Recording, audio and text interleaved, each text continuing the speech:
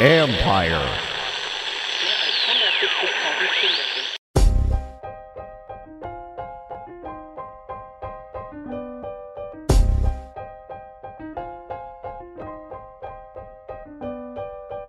Triple Play Fantasies Football Show with D. Mindy, Brastadamus, Doc, and Johnny Foosball starts now.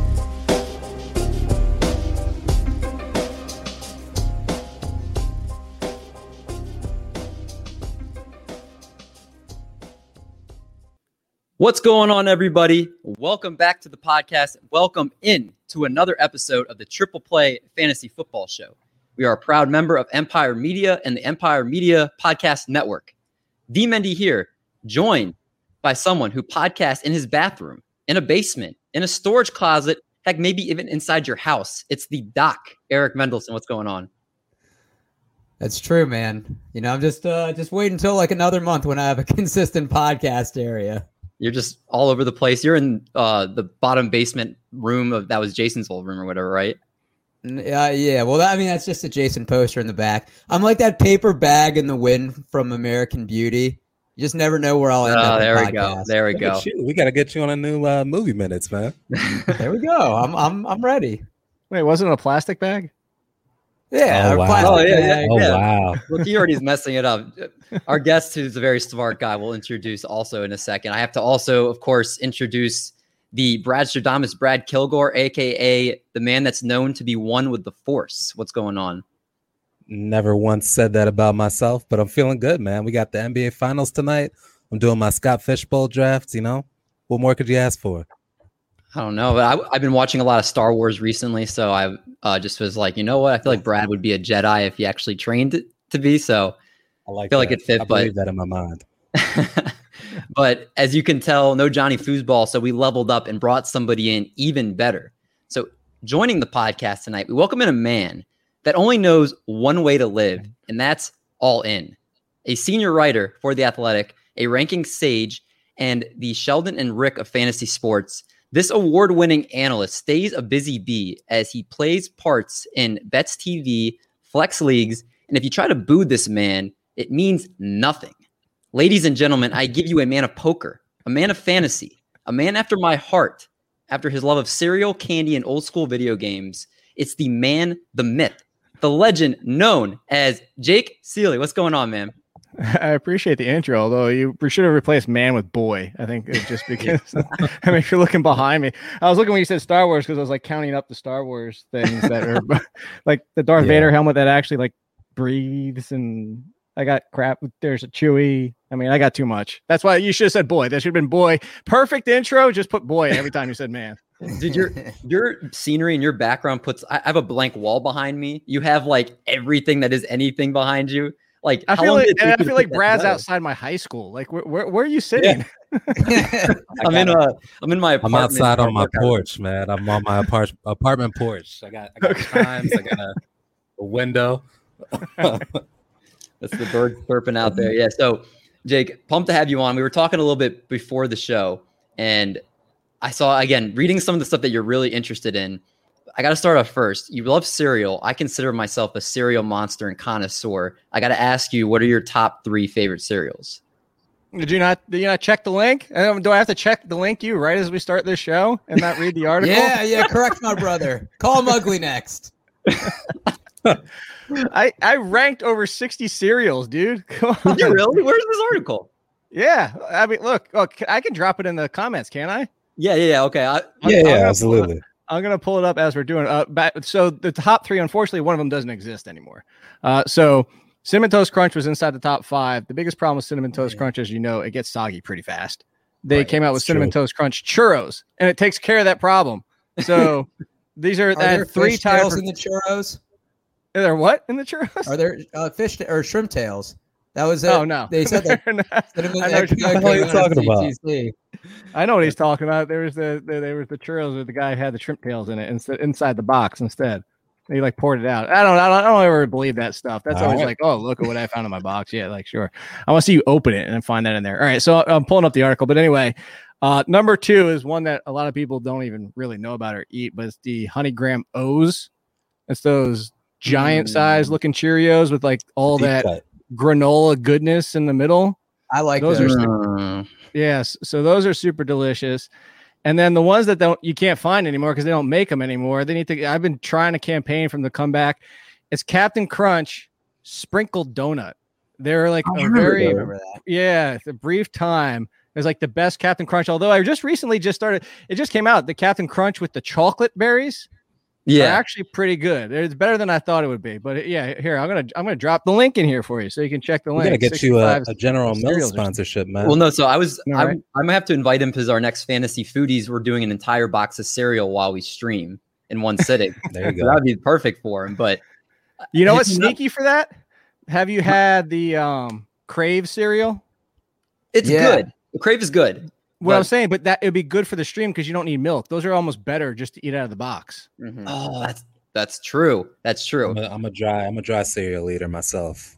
Okay, but You're a serial killer. have you kept up with like there's a cinnamon toast crunch, there's sugar cookie toast crunch. That was so disappointing. What? You didn't like that? No, Oh, it's what- just basically sugar cereal. There's no extra flavor. You lose the cinnamon flavor, which is most of the goodness of Cinnamon Toast Crunch. Wait, have you seen the cookies and cream Krispies? These are new. No, I have not. I'm gonna have to look for those. See, The- I always appreciate when people let me know to look out for stuff. I had the Dunkaroos, which were meh. They were kind of okay. They're basically sugar cookie versions of Cookie Crisp, if you remember Cookie Crisp. Yeah. And then the Cinnamon Toast Crunch Don't say they like it. The best cereal ever. No, it's better than the original, but it's not as good as the churros. Oh, I had the Dulce de Leche, and that was the best cereal I've ever eaten. You think the churros is better? Yeah, What about the churros is chocolate churros?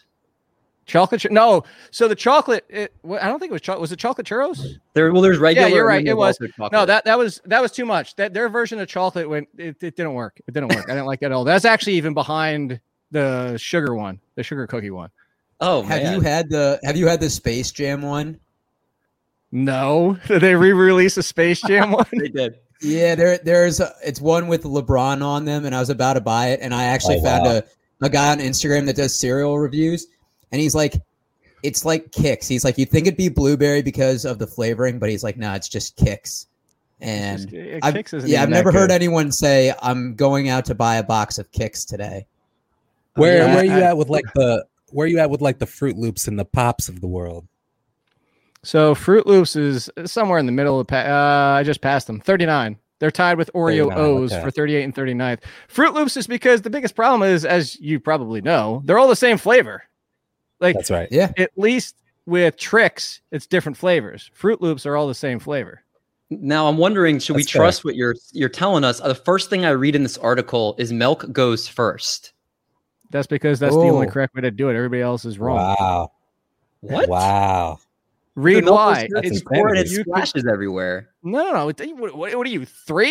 It doesn't splash everywhere. Who's pouring their cereal from like up here?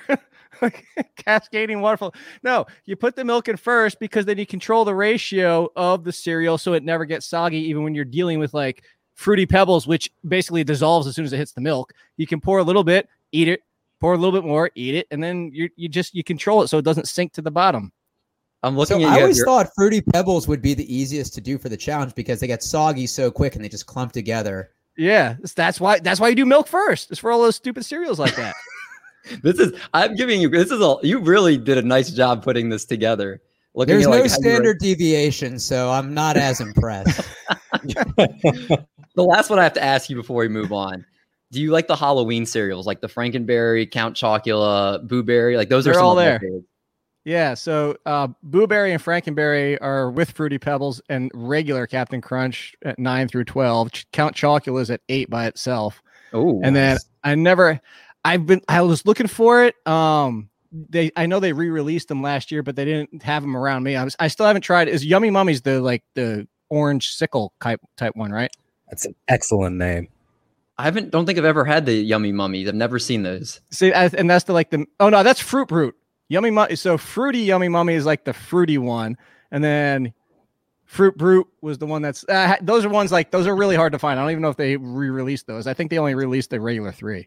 Wait, did you ever have the cinnamon marshmallow Scooby-Doo cereal back in the day? No, I missed that one. I had the Teenage Mutant Ninja Turtle cereal, which tasted like hot garbage. Please don't ever have that one. When was that? I've never even seen that. I'm a 90s kid. That's 90s. That's same with us. We're 90s kids. Okay, well, I'm like early 90s. Are you late 90s? Okay. Well, I was born 91. Oh, no. I'm a 90s kid. Like I was already a kid in the 90s. We talked about who did we talk about this with? Was Adam with Adam We're Azer. He 90s said the same thing. babies, He's like, but you're 2000s born and you're not a kid kids. then. Yeah, you're not kids if you're born in the 90s. Oh man. Well, I'm gonna definitely take a look. I already know. You know Super Friends, right? Yeah, of course. Wait, which the show or the group? It's the ones of this music. Hold on, where is it? I play this for a lot of our guests because they think I'm weird because here we go. Oh yeah. Is this going to be another Adam Rank podcast where we don't talk about football at all? We'll talk No, because I don't make the weirdest analogies in the world. like Jordan Howard's like walking your dog down the street and you have to bend over and pick up some poop. And I love Adam Rank. Like he just comes out with the most random analogies in the world. Oh, he's hilarious. No, I thought you meant. I didn't know if you meant the hip hop group that was around in the 90s. That's when we said that's Super Friends with a Z at the end. By the way, wait, there's a hip hop group named dropping Super Friends. some knowledge on me right now. Yeah, good group, by the way. Oh well, I have a lot of homework to look up after this episode. You do. I kind of want to talk about poker, but I feel like if we do that, we will never talk about football. Well, I did want to say the last thing before we dive into football. I did listen to the Nick Pollock and Friends podcast because we obviously talk fantasy baseball and basketball. We're a 3-sport pod, and I heard that you're all in kid because of poker and that you're kind of doing that all in brand. Can you just like speak about that? Because I heard it, but I don't know how much the audience knows it. And I think it's kind of a cool story. Yeah. So that's where all in kid came from is when I first started playing poker. I think a lot of people do this. I mean, I don't know, maybe I was the weird one, but when you first start playing Hold'em, no limit, like when you're inexperienced, whether or not you're bluffing or you have a big hand, it's just like you go all in because you don't know any better. You just like all in. And I was doing it at a bunch during this one tournament. And the friends I had at the time had nicknames for everybody. And I didn't have a nickname yet. So the guy's nickname, who was Don Ho-Hos, because he looked like a Don and he was overweight. So it was Don Ho-Hos. We're sitting there and it was probably like the 15th time I went all in. And he just went, damn, all in, kid. And then it just stuck from there. So kind of came over into the fantasy world because when I started my own blog on Blogspot, by the way, which you can probably still find, my biggest thing was like, instead of being like, oh, these are your start sits, I was like, here's your pocket aces, here's your river call of the week, that's how I kind of differentiated myself when I first got in. It was kind of like give everything a poker theme because it's different. Here's your 2-7 offsuit. You never play this guy. That's a good one. Was that one you used in I didn't use that. No, I have buddies. We did this for the first time since COVID started. We're going to do the UFC fight and poker, which is what we used to do a lot. And a lot of times they'll be like, let's do a dollar bet if you do 2-7 and you go in. Bounty. That's the only way to do it. Classic. It's the classic. No, because it wins 1 out of 100 times. I'm not doing it. I'm not even wasting $1. Oh man, I love it. I'm sure we could talk about serial. I wanted to talk about old school video games, but we'll have to save that for another time. Feel like we could go in like an old Tony Hawk conversation or anything like that. But we do have the re-release one, the Tony Hawk 2. Get to talk about the like the original. We talk about the Underground was the GameCube one. I'm thinking 2 was Tony Hawk 1 and 2. They re-released on Xbox and PlayStation and stuff like that. I downloaded it immediately when it came out. Did it hold up? Was it just like you remembered? Oh yeah, it's just with updated graphics. It has all the old music. They added some to it, but it's basically the same thing all over again. Oh, man, Which skater do you use? Which skater? So this one you have to like create one this time because I think they lost a lot of license for if I'm remembering correctly.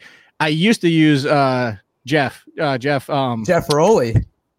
No, Berg. What was his last name? Oh, there was Glifberg. Rune Glifberg. Yeah, no, that's what it was. Yeah, Rune. That was my guy. Yeah. Was it? Yeah. Chad Muska was the man. You got to use Chad Muska. Who did DGK? DGK? Yeah, who did DGK? Like the clothing line. He was a skater. I used to always use him. Oh, now you're outside of my world. Don't start. Yeah, never mind. That's the perfect transition point. We've got the AFC South preview tonight. Our division previews are here, and they're spectacular. Seinfeld reference. We're going to go over all 8 divisions. Obviously, we're on our 6th one tonight, the AFC South. We're going to look at rising and falling stars, rookie impacts, players to keep a sharp eye on at the end of your drafts, and much more. So make sure you stay tuned for that. After, we'll go to our question of the week. Which NFL player would be the best detective? And as always, we have our game of the week revealed at the end of the show. Normally, I would have news and notes plugged in here, and then our plug. I am going to give the plug now since Jake has brought in such lively fans here with the cereal talk, and we've got some pro skater talk. So if you enjoy all that type of conversation, please make sure you hit the subscribe button wherever you find your podcast. And if you want to hear more triple play, of course, we've got the fantasy baseball and basketball podcasts. Anywhere you get your podcasts, we've got the website, trippleplayfantasy.com. Appreciate all the 5-star ratings and reviews. Brad, you guys on the YouTube channel just dropped a movie minutes. What was that about today? It was an animated one, right? Yeah, man. We did Mitchell's vs. the Machines for this one. It was a great one. We gave it a 4.5 out of 5.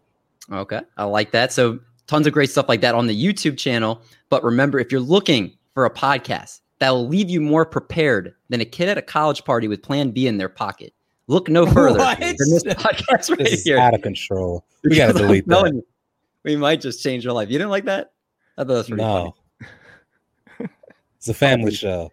That's true. Yeah, I've never met a kid that brings Plan B. All right. Well, if you guys are ready to get another episode finally started, then man, we're here to do it for you. Let's do it! Yeah!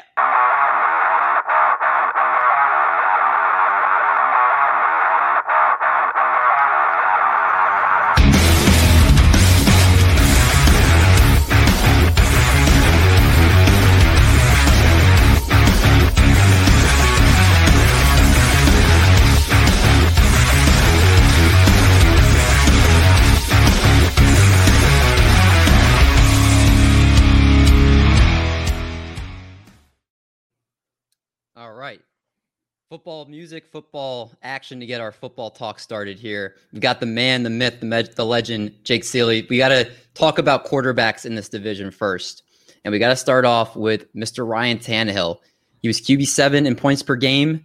He was QB7 last year, QB10 in points per game at 21.9 points per game.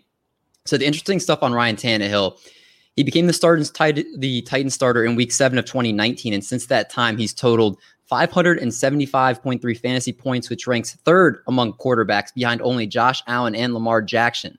This despite Patrick Mahomes? He was 16th in pass attempts over that time, and he's finished with more fantasy points over that time than Patrick Mahomes, Russell Wilson, Kyler Murray, and Deshaun Watson. This is another cool thing about Ryan Tannehill and why you should put some respect on his name. Since joining the Titans, he also leads the NFL in passer rating, led the NFL in yards per pass attempt, led the NFL in fourth quarter comebacks and game-winning drives, and he's top 3 in touchdown percentage per pass and top 3 in completion percentage. Jake, where should we value Ryan Tannehill right now? Because right now he is going as QB 11 consensus. Is that too late to take Ryan Tannehill? I think it's just about it right. Honestly, this is to pull Adam Rankin here with this. This is like Goldilocks and the Three Bears. This is just right. Yeah. What it really comes down to is, so I had Tannehill below that before the Julio Jones trade because mostly it's not even you talk about it's the efficiency of Ryan Tannehill. It's a lot to ask year after year after year to be that efficient for the touchdown side of things. Like we know the touchdowns are kind of anomalous compared to most teams because they are so efficient, and you don't want to take that away from them. But the biggest thing I did take away from it is the 7 rushing touchdowns were a lot. Like I don't think that you expect Tannehill to do that most years. So even if you drop him down to 4, I mean the simple math right there, you're already like dropping down 3 or 4 spots at quarterback because they're more valuable than the passing touchdowns. So I had him about, I want to say before the Julio Jones trade, he was about QB 14 or 15, if I remember correctly. And then I'm still finishing up my projections for our draft kit launches next week. And I think when I first looked, he was right around QB 11 or 12. So that's right around where he should be. He's in that conversation of like the Tom Brady's where he runs a little bit more than him, but he doesn't run as much as like the other guys, like a Hurts that's in that range. So it's kind of pick your poison there. Like I said, the biggest downside is my biggest concern is if he does throw a little bit more and it is just Derrick Henry and he doesn't call his own number. What if he drops down to like 2 rushing touchdowns? I don't want to expect that, but now you're talking about a 30-point drop and he needs to make it up in the passing game. Does any part of you think that with Derrick Henry, and we'll get to him in a little bit, with him upping his carries each year and with the fact that now they have they have a better passing game overall, maybe want to take some wear and tear off the tires with 17 games, that there's a chance he might increase the passing volume this year? Slightly, but not much that I'm concerned about it. This is also Derrick Henry's only done it for 2 years, and it wasn't 370 carries 2 years in a row. It was one. It was 300 years or 300 the year before, and then the 2 years that he started in the league were not that much. Like for all you said, we're going to talk about in a second. I'm just pulling this conversation because you just touched a nerve. I'm so tired of the. Aren't you scared of Derrick Henry? No, I'm not. Not one lick, because it's 2 years. It's not 4 years of running 350 times. He doesn't have bone on bone like Todd Gurley. And you know what? The dude is 6'4", 260. He is a freak of nature. If he gets hurt, it's going to be a freak injury. It's not going to, because Derrick Henry wore down. So maybe they give him 350 carries with the extra game. So that's still a decrease. But I am not concerned about Derrick Henry at all. He's in the top 4 for me. Have you ever seen his game logs for like his high school? He was getting like 400 carries a year. He's been a tank for a long time. Yeah. Have you ever seen Jadeveon Clowney's running games? Like when he was actually at running back in high school, just like running over like children. And he broke down, man. It's a lot of carries. I don't care what level. He's eventually the body's going to catch up to him, man. He's a beast, and he's managed to stay healthy this entire time. But I don't know. If There's you guys a little want to something. schedule a podcast for 2023 and redo this, then I'll be a little bit more right. It's interesting. His yards has gone up by at least 250 yards every season he's been in the league. And he also has a new offensive coordinator too. So I'm kind of curious with that scheme. Will it change at all for him too? Like, is the offensive coordinator going to fit what he likes to do? It's like they're not going to. Here's the thing: is offensive coordinators, teams, coaches, they all have tendencies. A perfect example of where tendencies break to your talent is we talked about Andy Reid last year, and like, he always wants to go with his guy. Well, like things didn't make sense. It didn't break for him last year because he's trying to make things work. And Clyde Edwards-Helaire didn't get off to a great start, better than he finished this season. And now Barkley, as you can hear, is playing with a toy because she knows I'm on a podcast. Things change with the system of who you have. Like for the longest time, is Doug Peterson loves a committee. And then 2 years ago when Miles Sanders had his really good season, it was like it went out the window. Is mostly Miles Sanders. So it will change. I'll tell you right now, in my projections, I have Derrick Henry for 330 over 17 games. So that's a 40 carry discount, but at the same time, he's still RB4. Realistic. Yeah. No love for the fantasy football heartthrob Darrington Evans, who started listening to people's content. That's another one. Can we stop with this? The only thing that's been tried more than to make Chris Herndon a thing has been trying to make the compliment to Derrick Henry a thing. Can we like how many years are we talking about he could be the Jerry McNichols? Who else do we want to throw back there? Like, no, they brought in Brian Hill. Like every year we're trying to make somebody a compliment to Derrick Henry. It doesn't matter. Alexander Madison to Dalvin Cook is a close second. Yeah. What if Bishop Sankey came back? I think he'd be a good handcuff. If people should remember that was a big mistake. I'm thinking he was going to be great.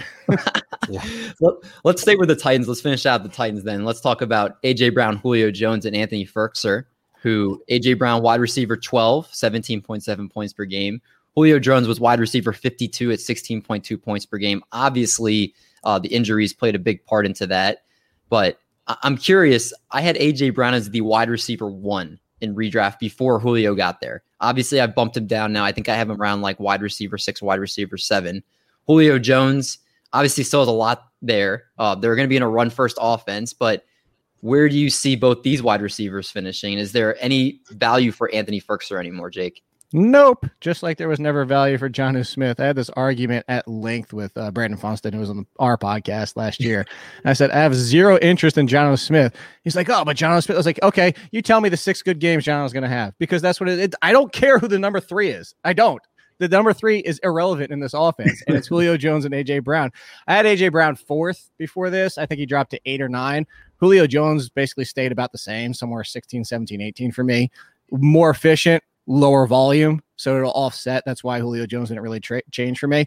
Firkser was the big drop, and then the biggest drop, it was a real like shot to my heart because I had him in so many leagues already, was Josh Reynolds, because Josh Reynolds was going to be the number 2. And now he's completely out the window. So again, because he's the third wide receiver, not even the third option, who should be Firkser at this point. But no, I have no interest at Firkser at this point anymore.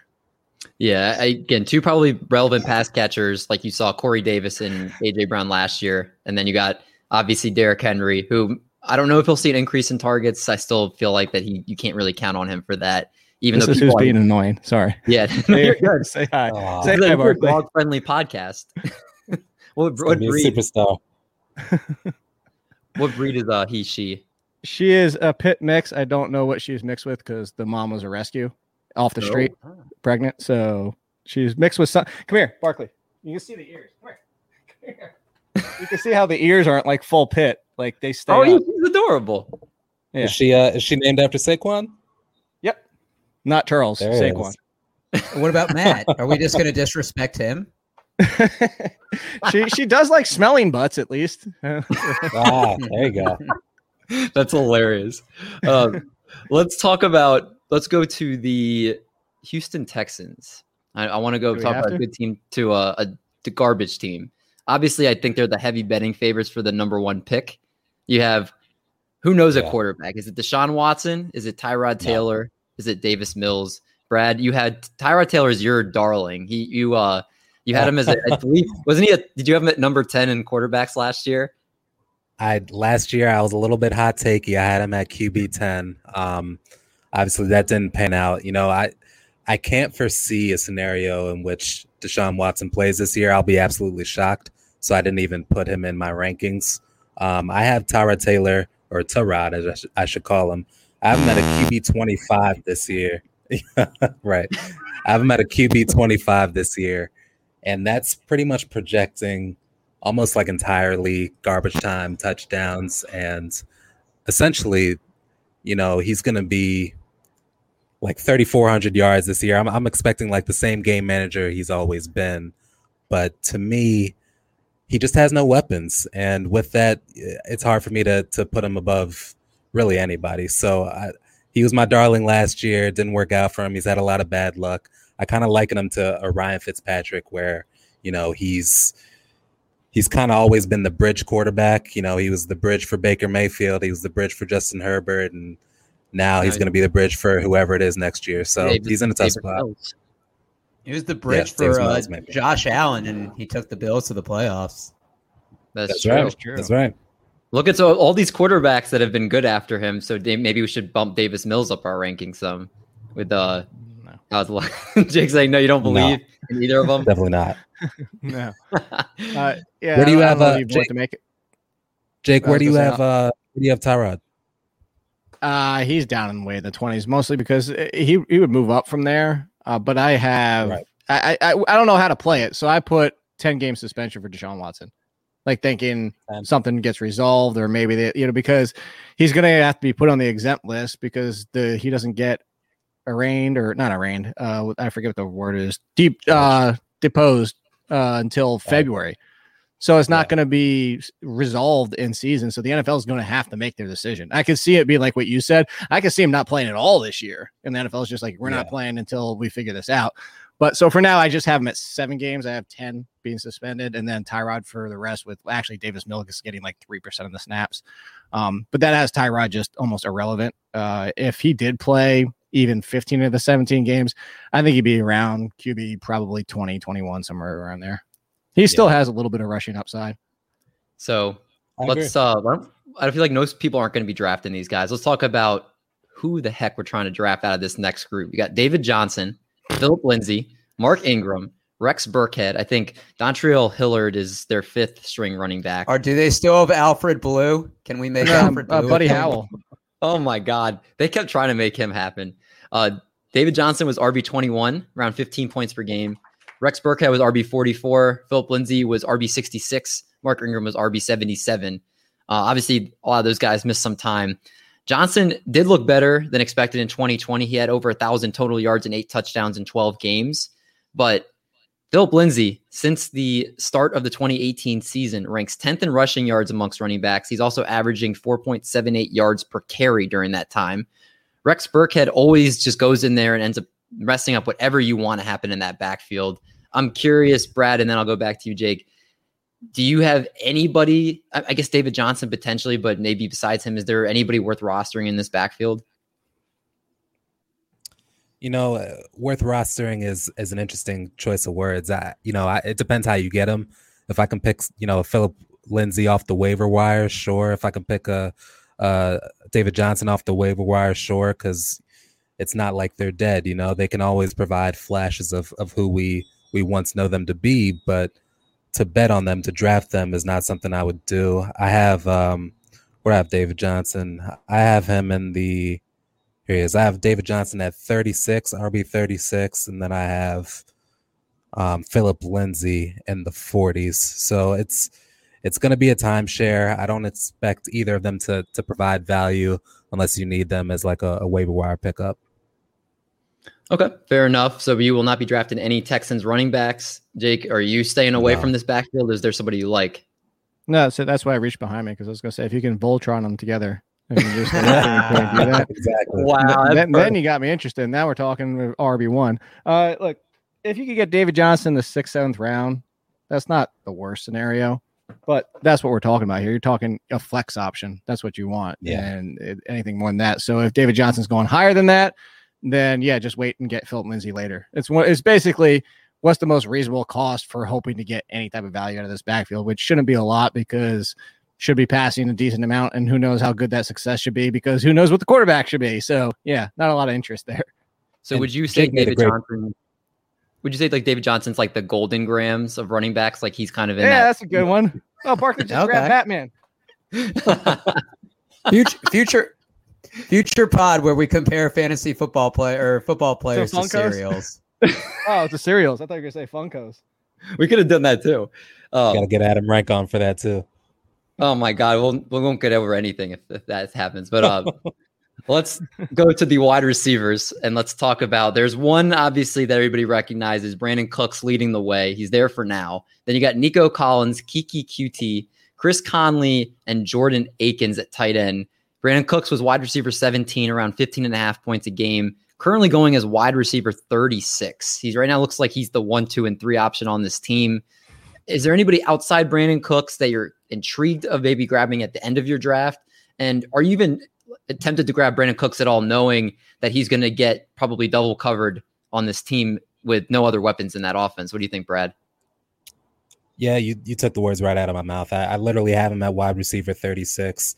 And to your point, he is going to get double covered, right? Like there's no running game to be scared of. They're going to be, positive passing game scripts, which is good, but who's going to be throwing to him? Tyrod isn't exactly known for his deep balls, right? Like he's a game manager. So to me, Brandon Cooks is best utilized when, he's either going deep or, you're catching him on little slants. So if you're in a PPR league, he might be worth it in, 6th, 7th, 8th round. Otherwise, he's not somebody I'm checking for.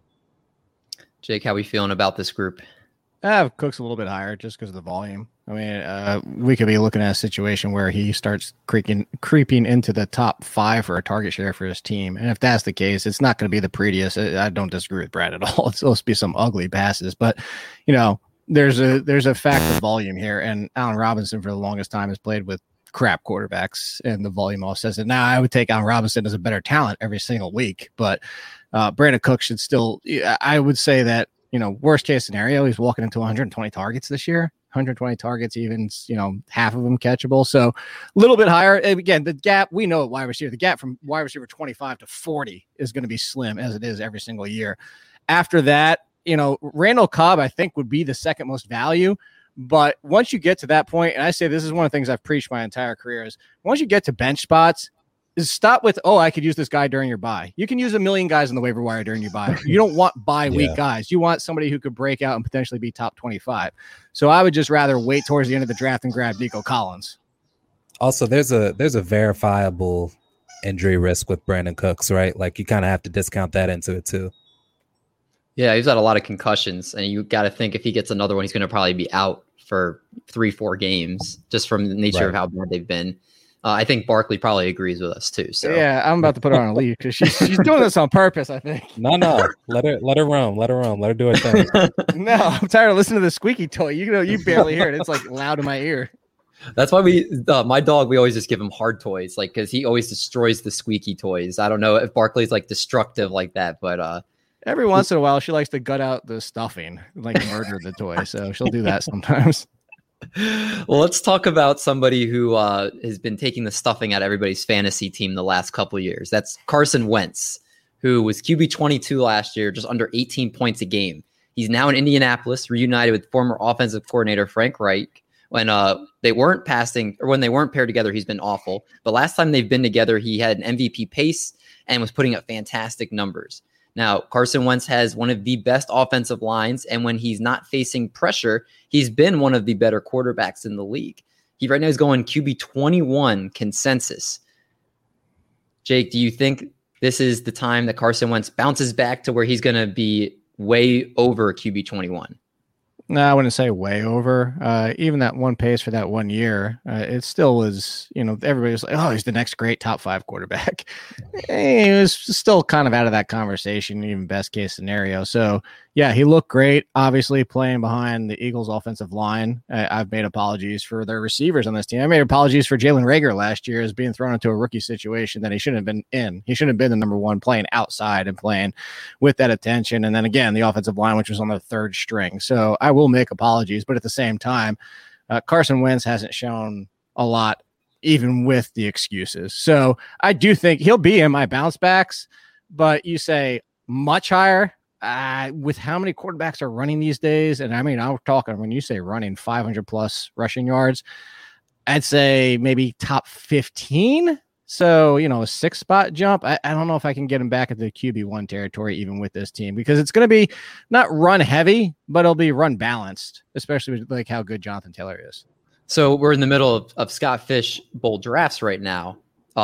People obviously are jumping to take their second quarterbacks. People like Derek Carr are going like 4th, 5th round, Baker Mayfield, these guys that have been very average. Are you comfortable with taking Carson Wentz as your QB2 in that format? No. I already have my QB2 at that point. Actually, if you want to talk Scott Fish Bowl, I went Hurts Burrow. So I was well out of the conversation. I was done by the time we rolled around to that. And you know what, David? It's like you jinxed me because somebody took Carson Wentz in the 5th round just now. Oh, wow. That's early for him. Wow. I mean, I'm looking at him as a QB2, and I wouldn't get him that early. I thought I could get him in a couple rounds as my QB2. There you go. I'm not sure. I'm gonna try to get Baker Mayfield or something because I've gone 4 running backs and a tight end in my first 5 rounds. Yeah, I think you're one of the only people that hasn't taken a quarterback yet. So. Yeah. You're going bold. I like it. But I enjoy your Taysom Hill and Cam Newton stack there. No. That's not happening to me. I was going to say, I actually think Wentz is going to bounce back pretty well this year. I know he throws a lot of interceptions. I look at the improved offensive line. I think there's going to be some consistency there. I mean, Philip Rivers threw for 4,100 plus yards and 24 touchdowns last year. I'd like to think at this point in his career, Carson Wentz has a little more upside than that. He had 276 rushing yards in 12 games. Philip Rivers had -8, so I think that offensive line is really going to improve. And I think for Wentz, he really wants to show people that they were wrong about him. I'd love him as my QB2. I think I have him right outside my QB1 in that 13-14 range. Okay, I like that. So I want to stay with narrative projection. I like that. Yeah, I want to stay with you, Doc. Then I want to hear your thoughts on Jonathan Taylor, who was RB6 at 16.9 PPR points per game last year. Marlon Mack went down week 1. I think everybody expected the breakout was going to come right then and there, but it didn't. And instead, he was incredibly frustrating. And it felt like he just wasn't reading holes correctly. He was leaving a lot of yards on the table. But if you stuck with him, he rewarded you down the stretch. During the last 6 games, when he played soft run defenses that propelled him enough to finish as the RB6, that's pretty much kind of when he started really breaking out. But you have Nyheim Hines, who was actually RB15 in PPR last year. So seems like he's there and he's not going to be going away. Marlon Mack and Jordan Wilkins probably will get a couple carries here and there. So I'm curious, Doc. He's right now going as RB5. Do you have him higher or lower than that? In redraft, I would probably have him as my RB1 or 2. I'm very big on him this year. In the last 6 games, so he had a 7 carry for 12 yards at Tennessee.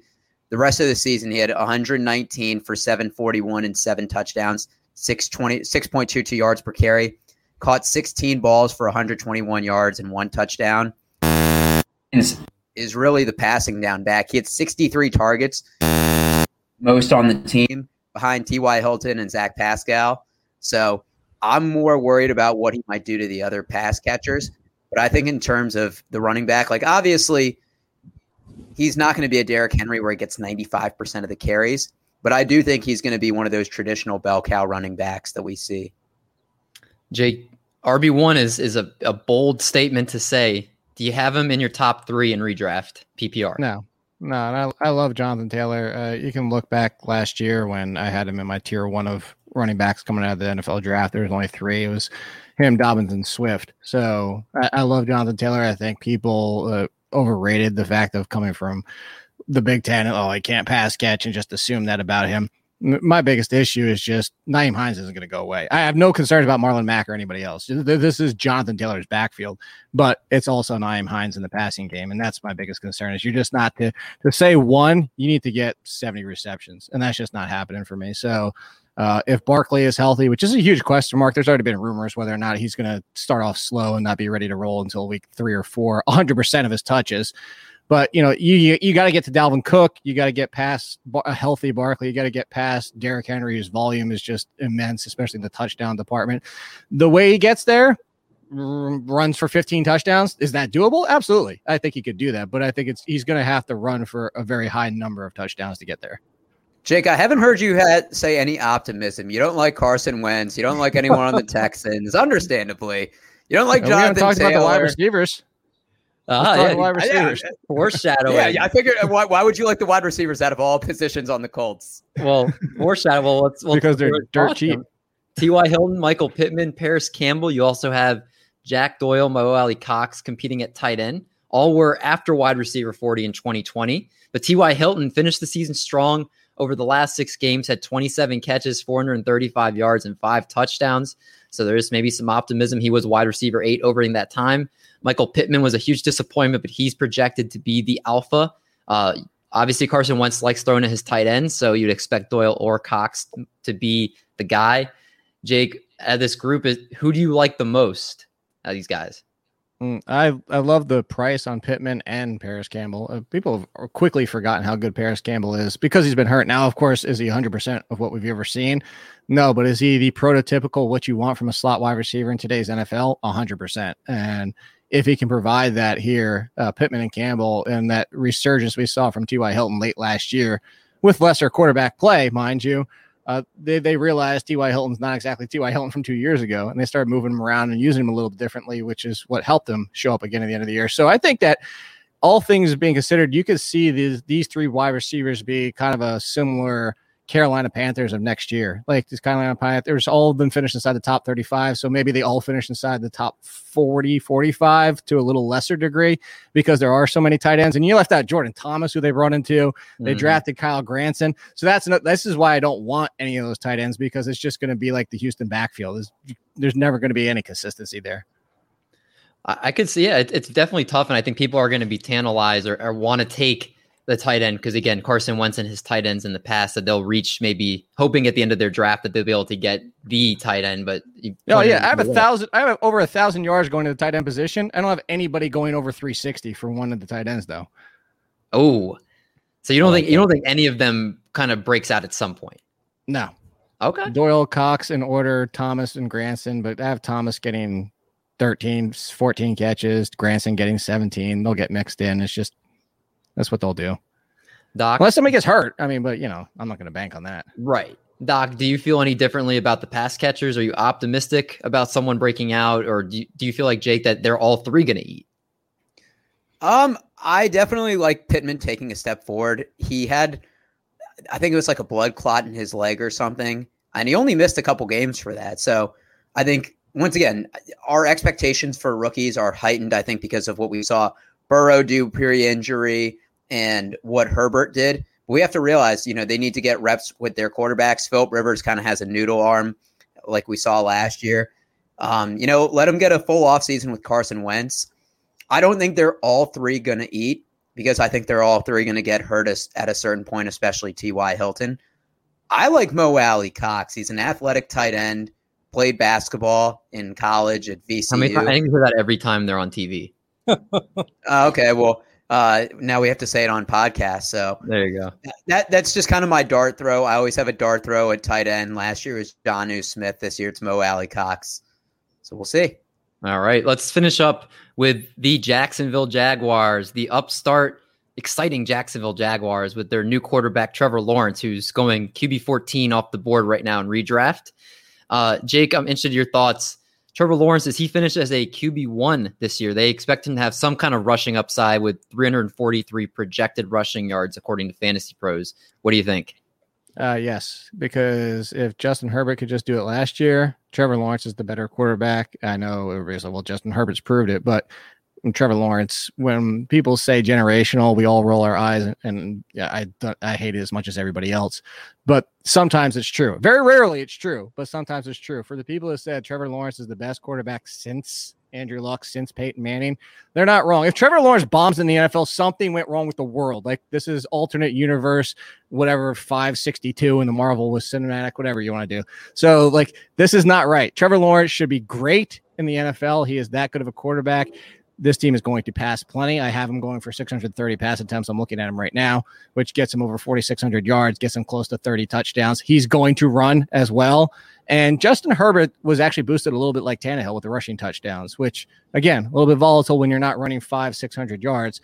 And you talk about weapons. I mean, not only did they already have Chark and Shenault, and you could argue that Colin Johnson was going to potentially take a step forward. He's now buried because they brought in Marvin Jones.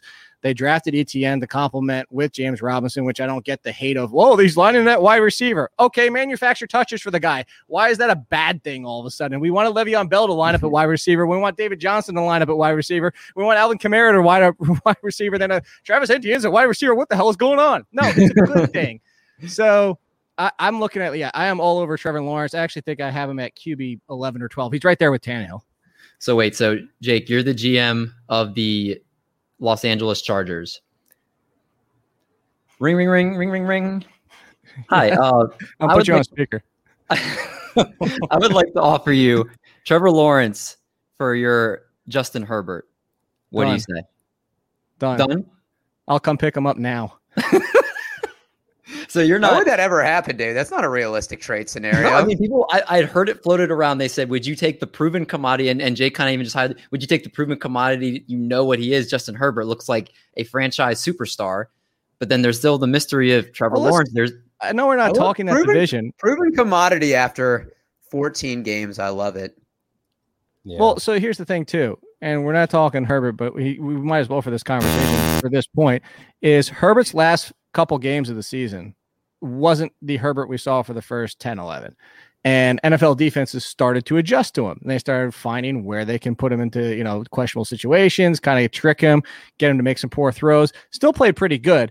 But I bring that up to say, Justin Herbert, I don't think this is going to happen.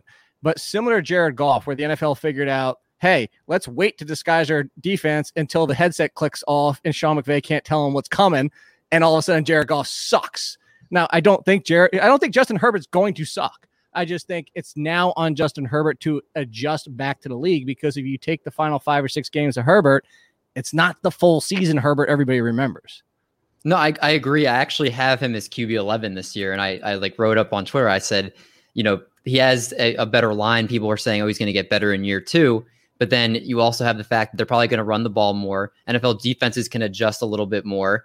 And he also downgraded at tight end now with Jared Cook there instead of Hunter Henry. I mean, and he's a defensive minded head coach too. Now it's a very much probably a better defense that's going to hold teams to lower scoring. So I don't disagree with you there at all. Whoa. QB, you're not 6'7".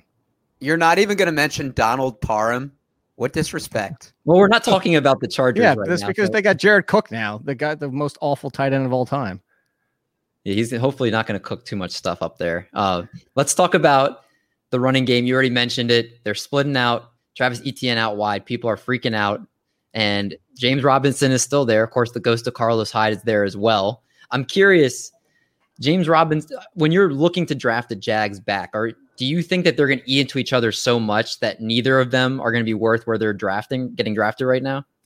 No, Jake? Because let's look at the Cleveland Browns. Everybody forgets that that's a thing. Now, I'm not saying they're going to be the Cleveland Browns. I'm not saying they're going to have 2 top 15 running backs, but you have Etienne, who's a lesser version of Kamara, but you have James Robinson, who's a better version of Latavius Murray, where, if you do the Kamara and you back him up with Latavius Murray, you have one running back because you're not starting Latavius Murray. You're just hoping for your value that if you have Kamara get hurt, that you have Murray. Or if you just drafted Murray and didn't draft Kamara, you're just hoping Kamara gets hurt. With James Robinson, you're still going to be able to get flex value out of him. So that's where it's better, is that I think Etienne, if you look at what Edwards-Helaire did last year with more consistency across the season, as in like a RB 15 to 18 range, that's what you should expect from Etienne as being a reasonable expectation. But James Robinson should hold around RB 25 to 30, and that'll give you a usable flex. I'd rather take James Robinson to David Johnson. I agree. If you, I would too. Yeah. If you had to choose between a handcuff, if you had to choose between Etienne and Robinson or Dobbins and Edwards, what would you do? Dobbins and Edwards, but that's because I have Dobbins inside my RB1 territory. Oh, right. Okay, I like it. That's what I thought too.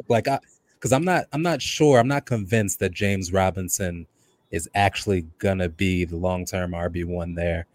So I'm kind of worried about if they're gonna cannibalize each other's carries and who's gonna get the touches in the passing game. I just don't know what's gonna happen there, and it kind of scares me away. So before we move to the last part, the wide receivers, Jake, what do you think? Would you rather have David Montgomery in the 4th or James Robinson in the 5th or 6th in a keeper league? I mean, that's just, I did that noise because that's reasonable value for both. I would just go with Montgomery, even though I'm off Montgomery this year because people forgot because he missed most of the season. People forgot that how good and how dangerous Tariq Cohen is in the passing game, and that David Montgomery, what we want volume at running back.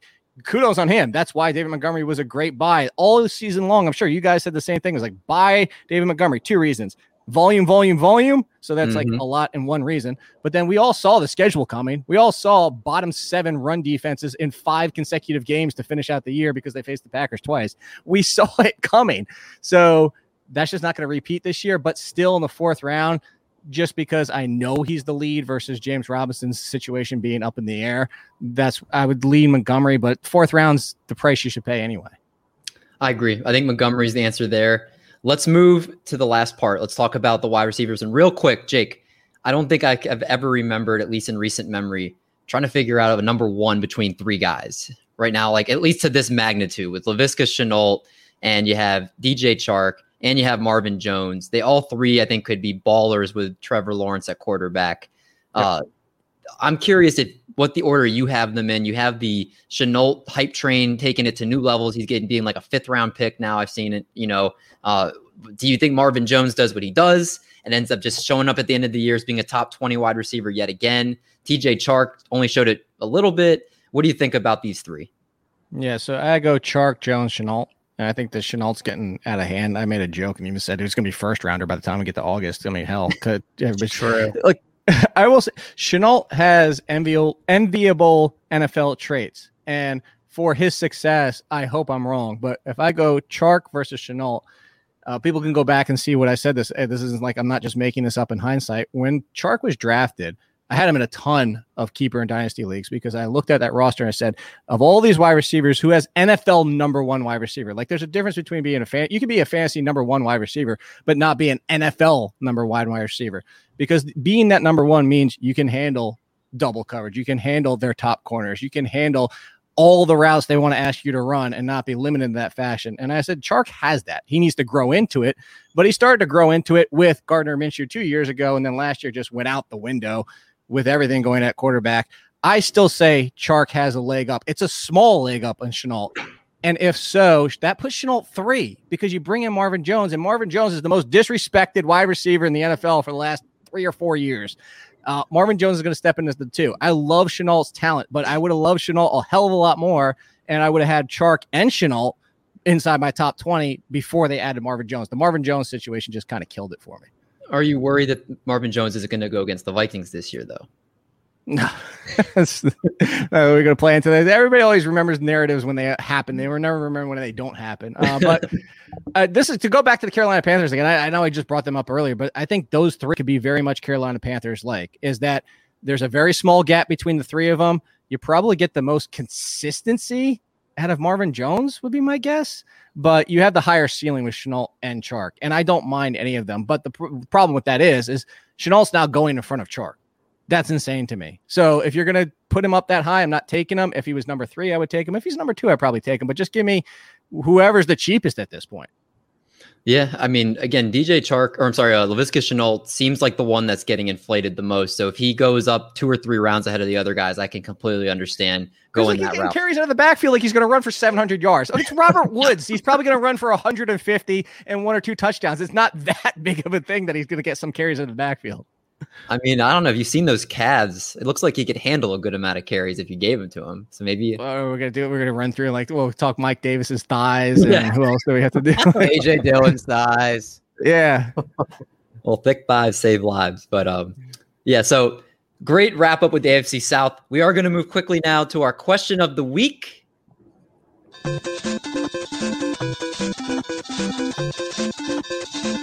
Got to throw back some old school video games there. Our question of the week is sponsored by Monkey Knife Fight. Triple Play Fantasy is now an official affiliate to Monkey Knife Fight, the fastest growing sports betting site in the United States. Use promo code Triple Play and get up to $50 of your deposit matched when you become a new user and you use that code.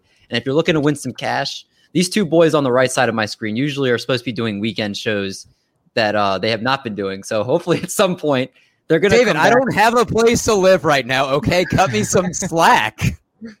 That's fair. That's fair. They will be back with them very shortly, and they usually are about 10 to 15 minute shows of the gaming landscape with their locks to help you win some money. So keep an eye out for those. But our question this week is, which NFL player would be the best detective? So very interesting question. There's probably layers like an onion to this. Jake, what do you think? Who's your guy? This was actually easy for me. Really? Yeah.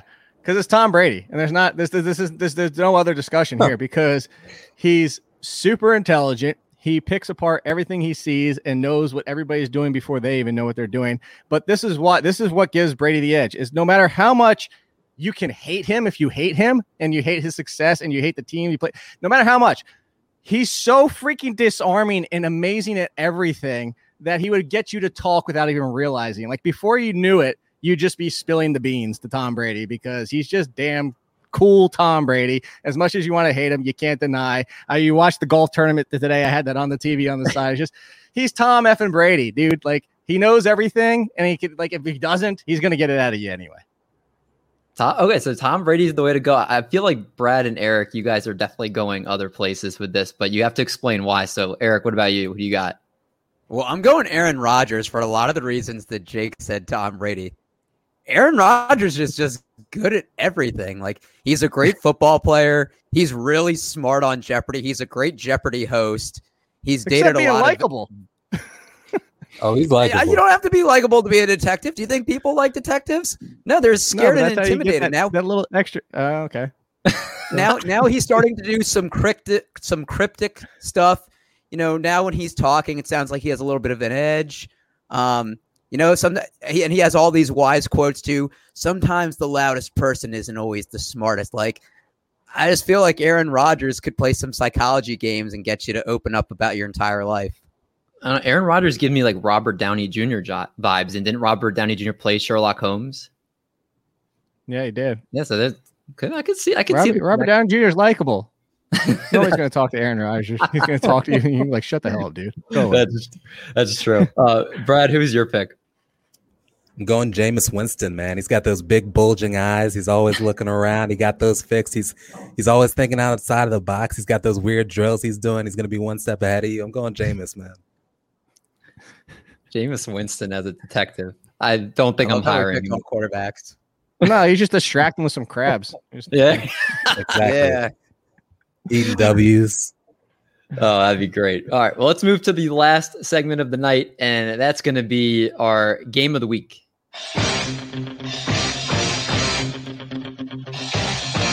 All right. Doc, you are hosting the game this week. What are we playing? So we played this a couple weeks ago, and it's guessing players' career high in fantasy. Just for timing reasons, we're only going to do 6, but I do have a 7th as a tiebreaker. So, Jake, how we play is I'm going to give you a player, and you just have to guess their career high. It is PPR scoring. Obviously, doesn't matter for quarterbacks. The closest person gets 1, and if you get it on the money, it's 2. Okay. Let's rock. All right, so we're gonna start David, Brad, Jake, and then rotate. Keep track of your own score. David, we're starting with you. Dak Prescott. I think it was one of the games last year. I'm gonna say he had. I'm gonna say something that's gonna be completely off, but I'll say he had 44. Brad, I'm gonna say 42. and you guys can use decimal scoring, single by the game way. score. Okay, I was thinking full season. Okay. 37. I'm gonna go under. I'm gonna price this right, you guys. All right, well, it's 39.8. So Jake is the. Actually, no, wait. Brad is the closest. Because It's Brad a said tie, but 41. I'm over. I said 42. Are we doing Prices Right rules or no? It's whoever gets closest. Okay. He Price is edged me Right. by 0.6. There you go. All right, so Brad got set 1. the bar for you guys to figure it out. Brad, we're starting with you for number 2. Ryan Tannehill. I'm gonna go 36. Jake.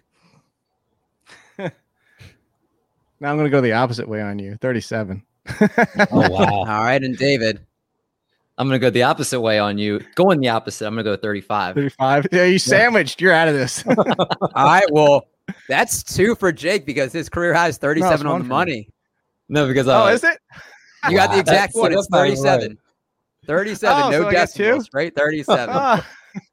Sorry. All right. Brad. So Jake has a 2-1 lead over Brad. no, I think We're it's starting 1-1. with you, isn't it? Jake. Tevin. Oh, I got it on the money. No, Jake that's got right. Ryan Tannehill on the money. Gotcha. All right, Jake. Your guy is Tevin Coleman, and it's PPR scoring. Last year? I think It's just his in career general, high. Oh, career high. I was gonna say last year. Like, what was last year? Like 4. Career high. I'm gonna say 24.5. David. I'm gonna say 29. I'm gonna say Brad. 32. Brad's closest. It's 37.8. The year before What? that, he had a 4-touchdown game with the 49ers. Oh, I do remember remember that game. Now that you say that. Yeah. Wow. All right, so Brad and Jake each got 2. The next one, and Dave, we're going back to you. It's his former Dave, it's his pick it up, man. former teammate out the backfield. It's Devonta Freeman. Oh god, he had some good Ooh. Falcons days. I There's feel a like lot there of had weeks to they be. finished together inside the top 10. Yeah. When I heard his name, 49 just struck me. Like I don't want to turn it away. 49. That's absurd. 49. I don't know if anybody's Okay, ever had 49. Brad. I'm gonna go 34. All right, and Jake. 35.5. I'll give you a half of Ah, gap. All right, well, Brad's the closest. It's 33.7. Oh damn, I was way off. Devin Coleman has had a higher Oh. career high. Yeah. David, you're not good at this game. No, I'm horrible. We got 2 left. Twitter We got followers or two le- something. we got 2 left here. Brad's got a 3-2 lead over Jake, and David's no way is winning this. I can if I get both on the So- money. I guess we'll win. That's true. All right. Not Well, have that's yet. not going to happen. But Brad, we're starting with you, Jordy Nelson. oh wow. I'm gonna go 37. Jake. 41.3. I literally had 41 on my brain, so now I have They to go straight up. 41. So now you got the under on me. That's true. I'll go 41. I'll stick with my gut. All right. Well, David, it's smart you did that. It's 39.1. So you beat I out should've Brad by advanced 0.2 on that. Yeah. So going into the I'm last on the one. board. It's three for Brad, 2 for Jake, 1 for David. And we're starting with Jake. Dwayne Allen. The tight end, Dwayne Allen, Yeah. 21.2. David. 26. That Brad. name is like barely familiar to me. I'm gonna go 24. Dwayne Allen had a 29.2 fantasy game. Oh my god! So David is closest with 26, but Brad is our winner. Oh man, Brad, It's about time, wire man. to wire. Nice job. You don't win too many games, Brad. So I don't. I needed That was, this one. that was great. But oh yeah, we always throw some good throwback names on this show. But on that note, Jake, I want to thank you so much for coming on the show tonight. It was a ton of fun for us to be able to talk the AFC South with you. Oh yeah, I appreciate it. Don't forget Kobe Fleener back then too, as well. Oh yeah. Yeah, that was going to be for He was gonna next be time. He's going to be the amazing teammate from college. That everything was supposed to happen with that. Man. Oh man, I love just reminiscing on those guys. Let me just say, I just wanted Dwayne Allen to be a thing so bad that he just never was. But yeah, man, Jake, really appreciate you, man. If you want to go ahead and plug whatever you got going on, anything you're writing, any video work, anything that you're doing, please go ahead. Yeah, well, you mentioned a lot of it at the beginning when you were saying man instead of boy. But yeah, over at The Athletic, our draft kit drops next week. All my projections this year, you're going to be able to change them if you don't like them, and it's going to re-rank for you. So look for that. And then, yeah, the podcast at The Athletic. I'm going to be doing video with Bets TV this year. So a lot. I tweet it all out anyway. Let's just save people the trouble. It's a good follow at the All In Kid. Make sure you check him out. Does a lot of great work. Make sure you guys stick with us next week. We're going to be covering the AFC West with Jacob Sanderson of Roto World. So make sure you stay with us for that. Until then, everybody be safe out there. Go draft the best ball. And we're going to make like a bread truck and haul these buns. Catch you guys